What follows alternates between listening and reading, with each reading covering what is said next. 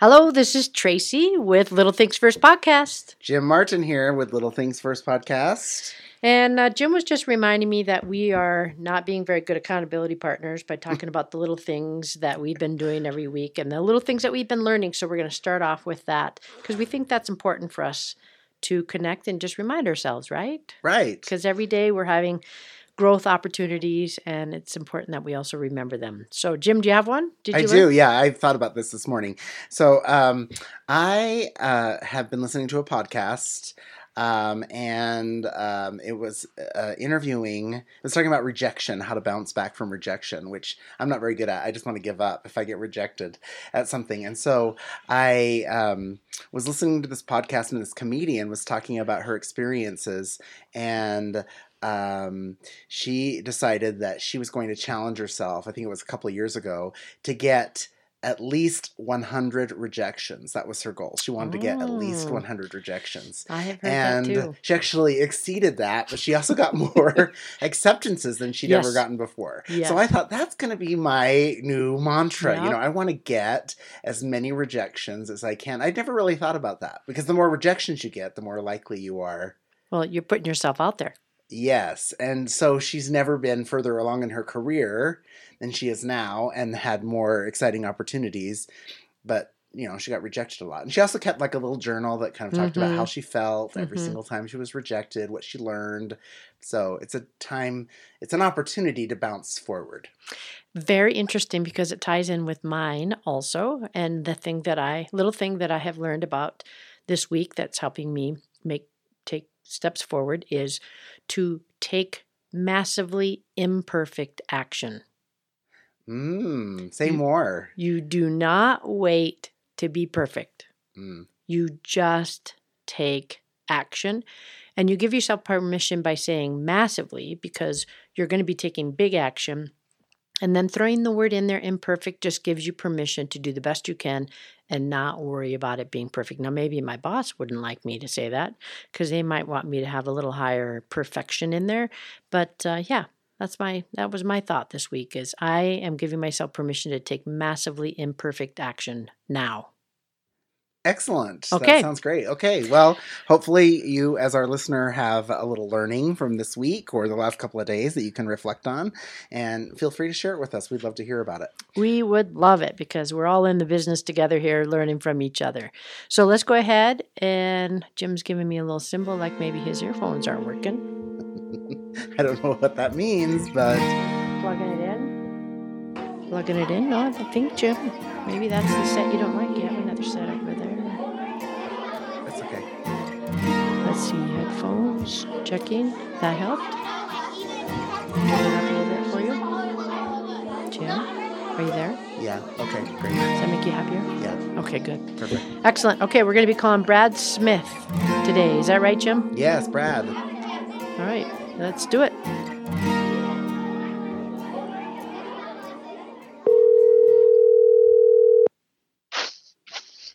Hello. Good morning, Brad. Hi, Jim. How are you? Good. How are you doing? I'm doing great. Thank you. Hi, Brad. This is Tracy. Hi, Tracy. How are you? We're so good. Thanks for joining us glad today. To hear that. You bet. Happy to be here. Very good. Well, we have a few questions for you, and first of all, we haven't introduced you yet, so we just said we're calling Brad, and we just dialed. And so, will you tell people who are listening about yourself? Well, I live here in Ogden, Utah. I'm an attorney here in town for many years. I was on the Ogden City School Board. And then in 2011, I became the superintendent of Ogden School District and served in that till 2004. And then I was 2 years down at the state as the state superintendent. And now I'm back to practicing law here in Ogden. Very nice. Not a typical path. You know, the whole like law, school board, superintendent, state superintendent, law. Quite a cycle. Yeah. Tell us more about it. Yeah, not exactly a linear path. That is certainly true. You know, I In 2006, Ogden had just passed a large school bond. They'd had one that had failed, and then they just passed another one. It was the largest in Ogden's history, $105 million bond. And I was very concerned about how it was being utilized, just those kinds of general governance concerns. But I hadn't really done anything about it. I had a neighbor who called me up one afternoon. I worked with him in church things, and he was a client, a local business person, and they lived my next door neighbor, and so we had children that were the same age. And he called me up and said, "I need you to go down to the county clerk's office and register to run for school board." And I'm like, "Well, I've never expressed any indication that I'd ever do any such thing." And he was quite persistent. And I finally said, "Look, are you calling me as my bishop? Are you calling me as my neighbor, or as my client?" And he says, "Well, which answer will get you down to the clerk's office?" Whichever one's the right answer. Whichever one. So I went down and registered, and then uh, got involved and was on the school board for 4 years. And that was, frankly, eye-opening on a lot of different levels to work in Ogden School District. And on the one hand, as especially as you know, Tracy, there are just fabulous, wonderful people in Ogden School District who have devoted their lives in a very challenging school district. And yet, on the other hand, it's disturbing and concerning that we have a district that, especially in 2007 kind of time frame, basically had tried every conceivable educational intervention available, and really had done almost nothing to reverse the trajectory of low achievement for students. And so it was, like I say, it was heartening to be involved and see the great people involved, and also very disconcerting at how much work for how little actual movement on the ground was achieved. So that's kind of what got me involved. And then in 2011, our superintendent suddenly resigned in August. And if you've been involved in education, you know that August is just about the least opportune time to try to find a new superintendent. Literally, that was the Thursday before school started, and so the school board was willing to take a chance, and whether I was a damn fool or they were damn fools or we all were, I don't know. But they took a chance on me, and so that's what I did. One of the greatest things about that story is that you come, with a little bit of background about the system, if you will, right? The model and what people are trying to do to make things work for kids. And you come with this background that's not in education. You come with this experience that is so different. So your view, your lens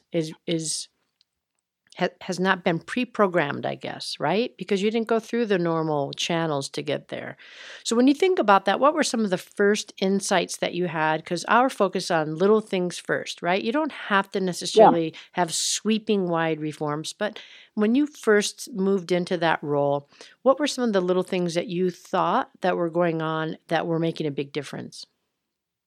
One of the first things was, and this hit me, and I know you've both been through the University of Virginia's Turnaround School program, and literally the first morning of my first day on the job was our first meeting with University of Virginia folks coming to our district, and you know that is a very intense process, and it in one sense kind of bowled me over, but my gut instinct was that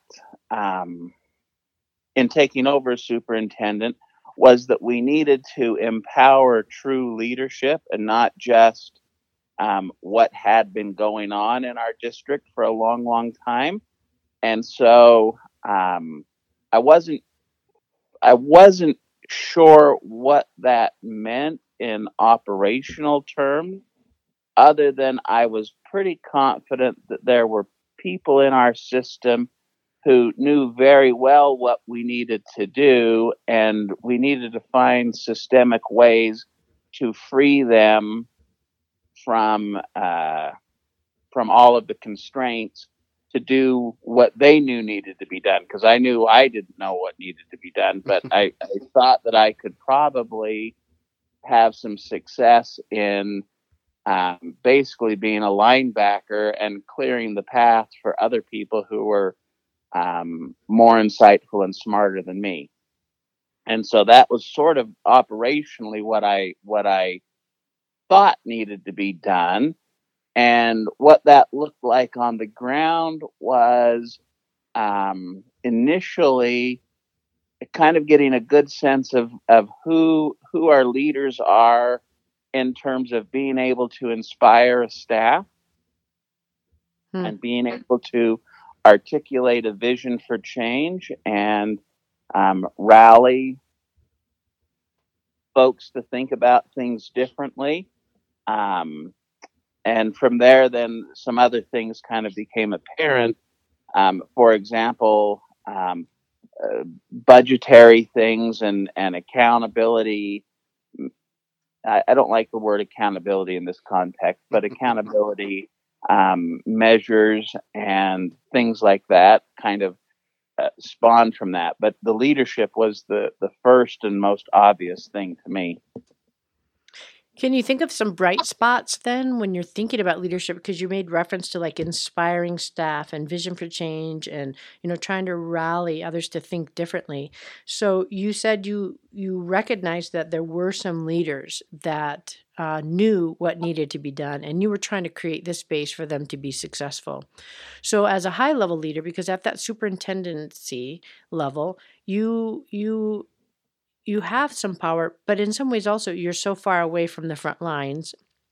Yeah. That can be hard, right? So I'm curious, what were some things at your level that you tried to do to open the way, to clear the way, to open the channels for some of those things to take place? Two things that spring immediately to mind, Tracy.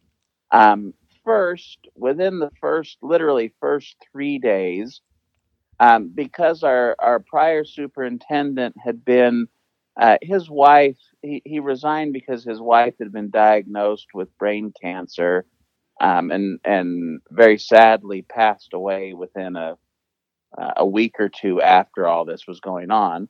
But he had basically been out of commission for the whole summer, and so administrative changes had really not been implemented.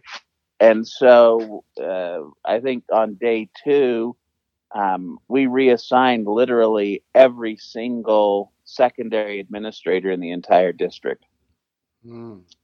And, at the time, we knew that some changes had to be made.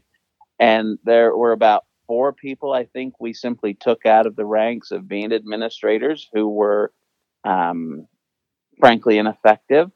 And so that's one thing. We just had to bite the bullet and make the change. And, there's all kinds of reasons why you don't, you can always make the case of, well, you don't make a change, on the first day of school because it's just a problem. And, and you don't make a change in midway through the school year, and you don't make a change at the end of the school year for some other reason. And, and of course it just becomes this reason for never making a change. And so that's one thing is my folks made some recommendations, and largely because I didn't have any reason not to, I said, fine, let's do it immediately. And I think they were frankly a little shocked that there was no pushback.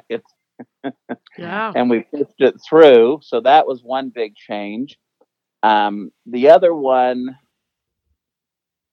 that was a bright spot was, and again, this is a little counterintuitive it was counterintuitive for me. As I looked around at my group of leaders, frankly, it struck me that they all looked like me. And that seemed strange because I think that in a large system that you would really have leaders that all looked like they were all from the same central casting kind of a thing. And so I started carefully looking for some mechanism to find a different way to identify leaders. And so that led us to using behavioral event interviews. Public Impact had some turnaround leader competencies that we utilized to do those behavioral event interviews and to really focus on what would a turnaround leader look like and who fits that profile and who doesn't, and getting really tight about what we wanted. And that was a little bit longer term project, but when I started, when that was introduced to me, it became apparent that I had 2 or 3 people like that around me who then could help me implement that. And that was, I think, one of the most important things we did was to implement a very different way of looking at our school level leaders and who they were going to be and where they were coming from, what their training was. And it's not that I don't believe in tribal politic kind of things. Not surprisingly, I'm guessing you would think. What was quite surprising to me, however, was in seeking people who were possessed of turnaround leader competencies, it actually led to a far more diverse group of leaders leading our schools. And it led to us consciously selecting people who looked a lot more like our students, although that was not the criteria we were using to start with, but it had that effect, which was I think positive. But the key was we were looking for people who possessed the turnaround leader competencies. Right, that's great. So I love that notion of getting out of the way kind of a thing, because I think there are lots of barriers to educators doing the kind of work that they need to do, and especially leaders, educational leaders. And I really appreciate that about you, that you went in and you knew that you had expertise around you and really cleared the way for them to be able to do what needed to happen. What advice would you give to educational institutions now? I know the concept of turnaround has gotten a little bit of criticism, and I'm interested to know your thoughts about that. And then, what do you think you learned in your service to Ogden and then the state that you would share now with districts, schools? I would say 3 things. Number one, if I were back in the system, the one thing I brought to the party was, on the one hand, I made no bones. I'm not an educational leadership expert. I haven't been through that training. I haven't experienced that. There are people who know more about that than I do. And so I would all the time ask why. And sometimes that was a little confrontational on my part.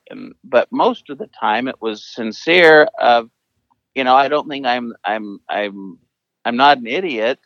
And so if there's reasons why we're doing things, people should be able to tell me and explain it to me, and I should be able to absorb it.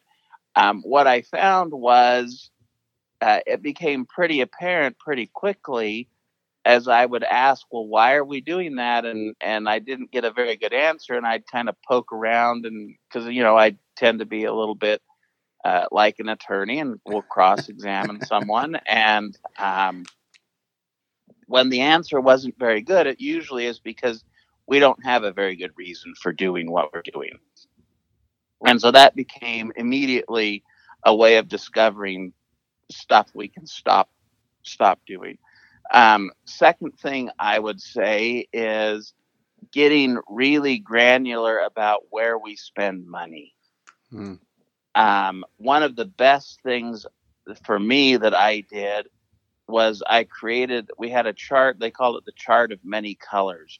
And we had to print it up on 11 by 17 paper. And it was basically by school, each of the separate funds, how much are we spending per pupil by school? So, for example, on transportation or on school lunch or on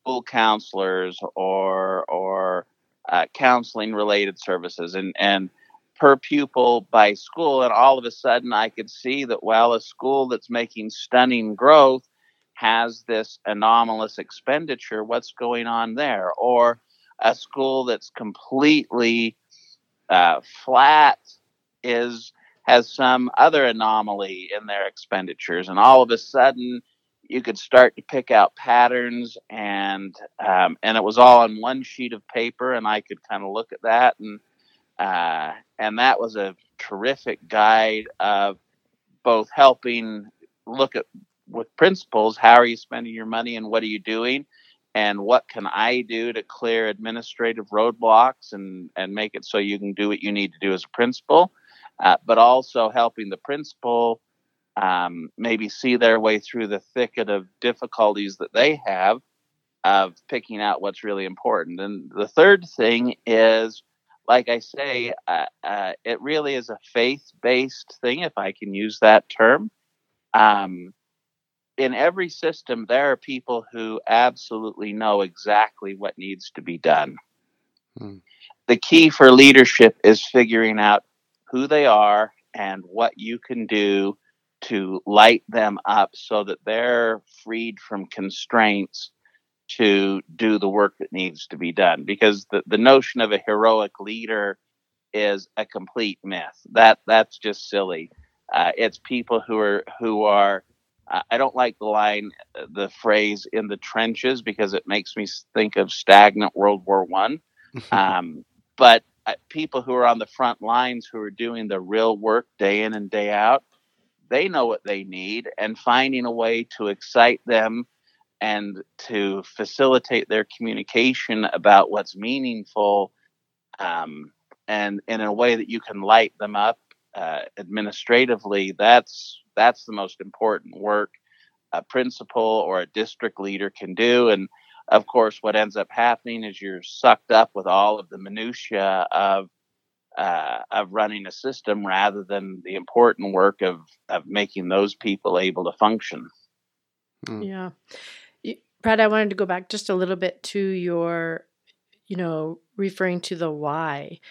And you talked about how maybe that could have felt like a cross-examination, but I actually think there's a lot of beauty there, because I think it is a little thing that all of us can do to help us sort of stay true to the path. And I find myself, and I try to share this with staff, right? When we can come up with the why and we have good evidence or good reason to believe, right, that there's a decision we have to make, then we need to do it, right? And it may not be what others think we should do, or it might not be what's been traditional, or it might not be what's been expected out of our school plan or something. I guess my point is, I love that question why, because it continually asks us to reflect on the tasks that we're doing. And it's not a very big, sweeping, change, so to speak, but by asking why and being open to the responses. And as long as people know that if they've given thought to it and can kind of make a compelling case, then let's do it. Let's go for it. Because I think sometimes we do things because we're supposed to, but that might not always be the right thing that needs to be done at that time. Absolutely right. And I would see that over and over again at the state level and at the district level. I'd ask, well, why are we doing that? And all the time I would get a response, well, applicable regulations require us to do it that way.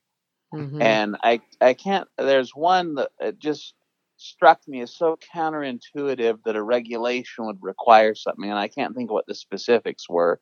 But typical attorney, I said, I finally told someone, I want to actually see the regulation. I actually read that kind of thing. So get me the regulation and let's see if it really says that, because it just strikes me that that's not, I couldn't imagine that that's what would be in a regulation. And well, lo and behold, there was a boatload of discretion built within the regulation, but we had over time, all of this accrued wisdom about how we do things had built up around it in a way that it completely calcified our ability to react. And all of a sudden, well, that's how we do it. Mm-hmm.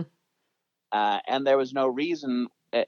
In Ogden's case, in many instances, things we were doing we knew were contrary to the needs of students, and yet we couldn't see our way clear to ditching the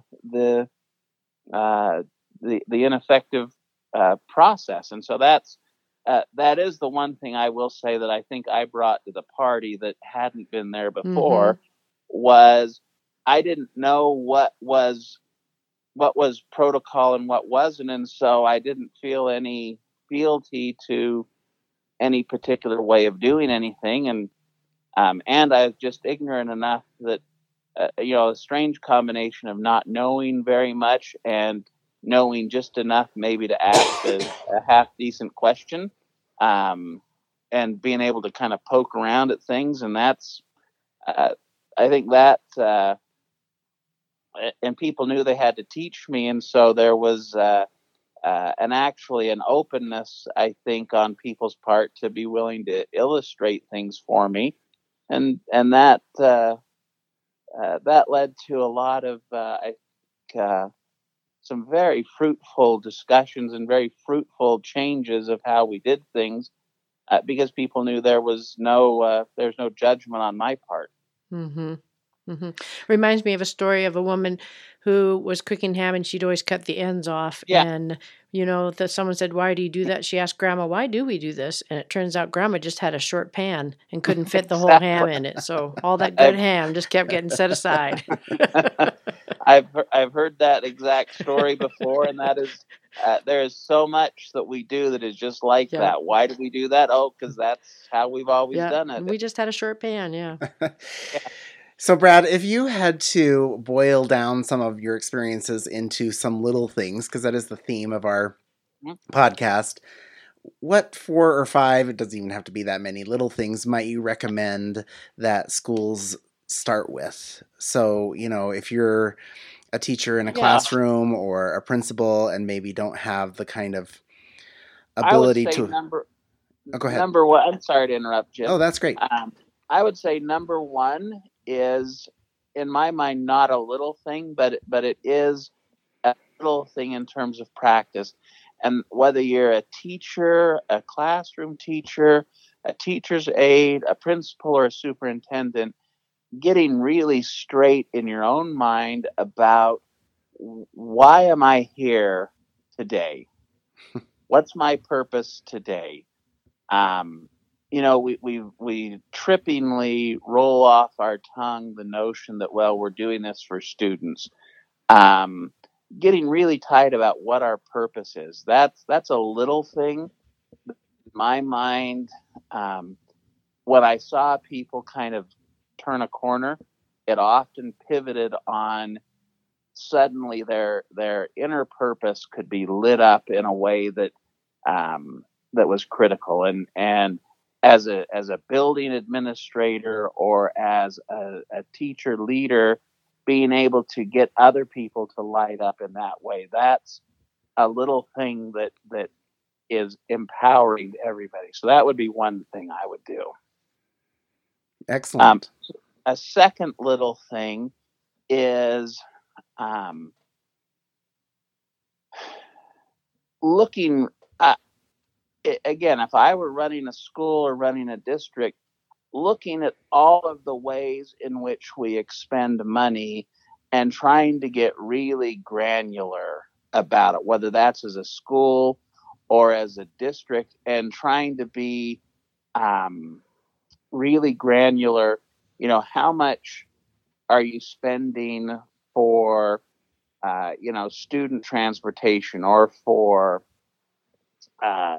reading assistance, or whatever the program is, and getting really specific about what are we spending money on, and what's the evidence that it works. Mm-hmm. And if it does, why aren't we doing more of it? And if it doesn't, why aren't we doing less of it? And that forces you to get really specific about how you're measuring effectiveness. And in my mind, it's not about, like I said, I don't really care for the word accountability in this context. If I'm a teacher, if I'm a building level person, if I'm a superintendent, what I want is not people who I hold accountable. I want people who feel responsible. And when I had leaders who felt their own sense of responsibility, that's when I saw powerful, dramatic changes, because they didn't need to wait for me to give them the go ahead. They didn't need to wait for my ideas. They were running, and I can think of individual people. They were, as soon as they felt empowered and felt responsible, they did all the work, and I didn't have to think about it anymore at all. And so that would be a second thing. A third thing is probably just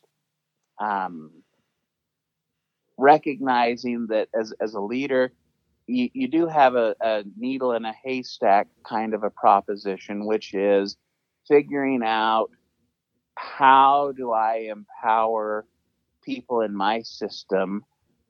Because there are people, it's not everybody, but there are people in your system who know exactly what needs to be done. They know exactly how to hit the target. But for whatever reason, they've been disempowered by process, by bureaucratic stuff. And how do we empower them and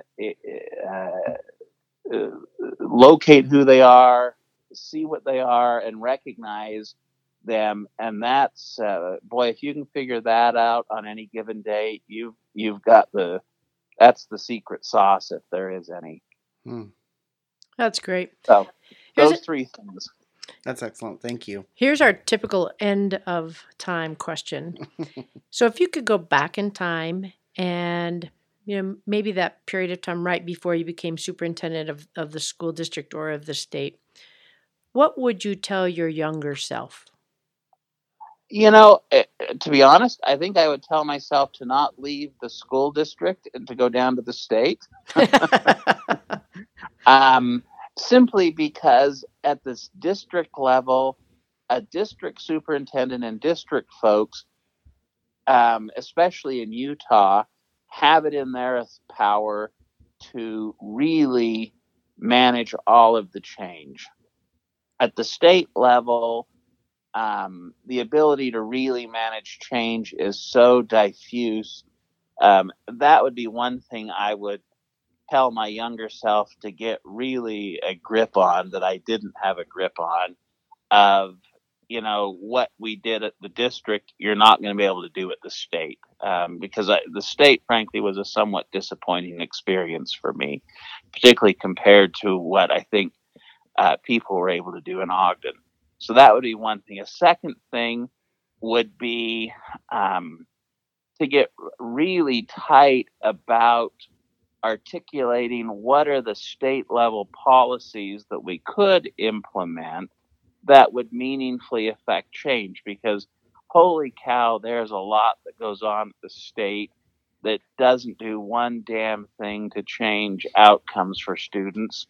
And if we could somehow find a way to just ignore that stuff, and even though I don't think at that point I was an uninformed person, nevertheless, I was not as tight as I could and should have been about what are the meaningful state level policies that we could engage in to support better outcomes for kids.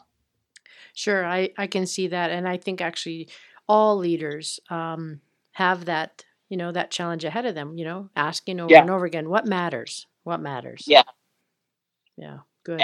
And on any given day, picking it's difficult, but being, again, there are people at the state office and there are people at the universities and others who absolutely know exactly what needs to be done. And yet, we spend a lot of time just dealing with frivolous things that don't amount to a hill of beans for kids, but soak up 70, 80, 90% of our administrative bandwidth in a way that, that's regrettable, because we could do so much more and so much better. And there are other states that have kind of hit that stride and really are pulling away from the others. Very good.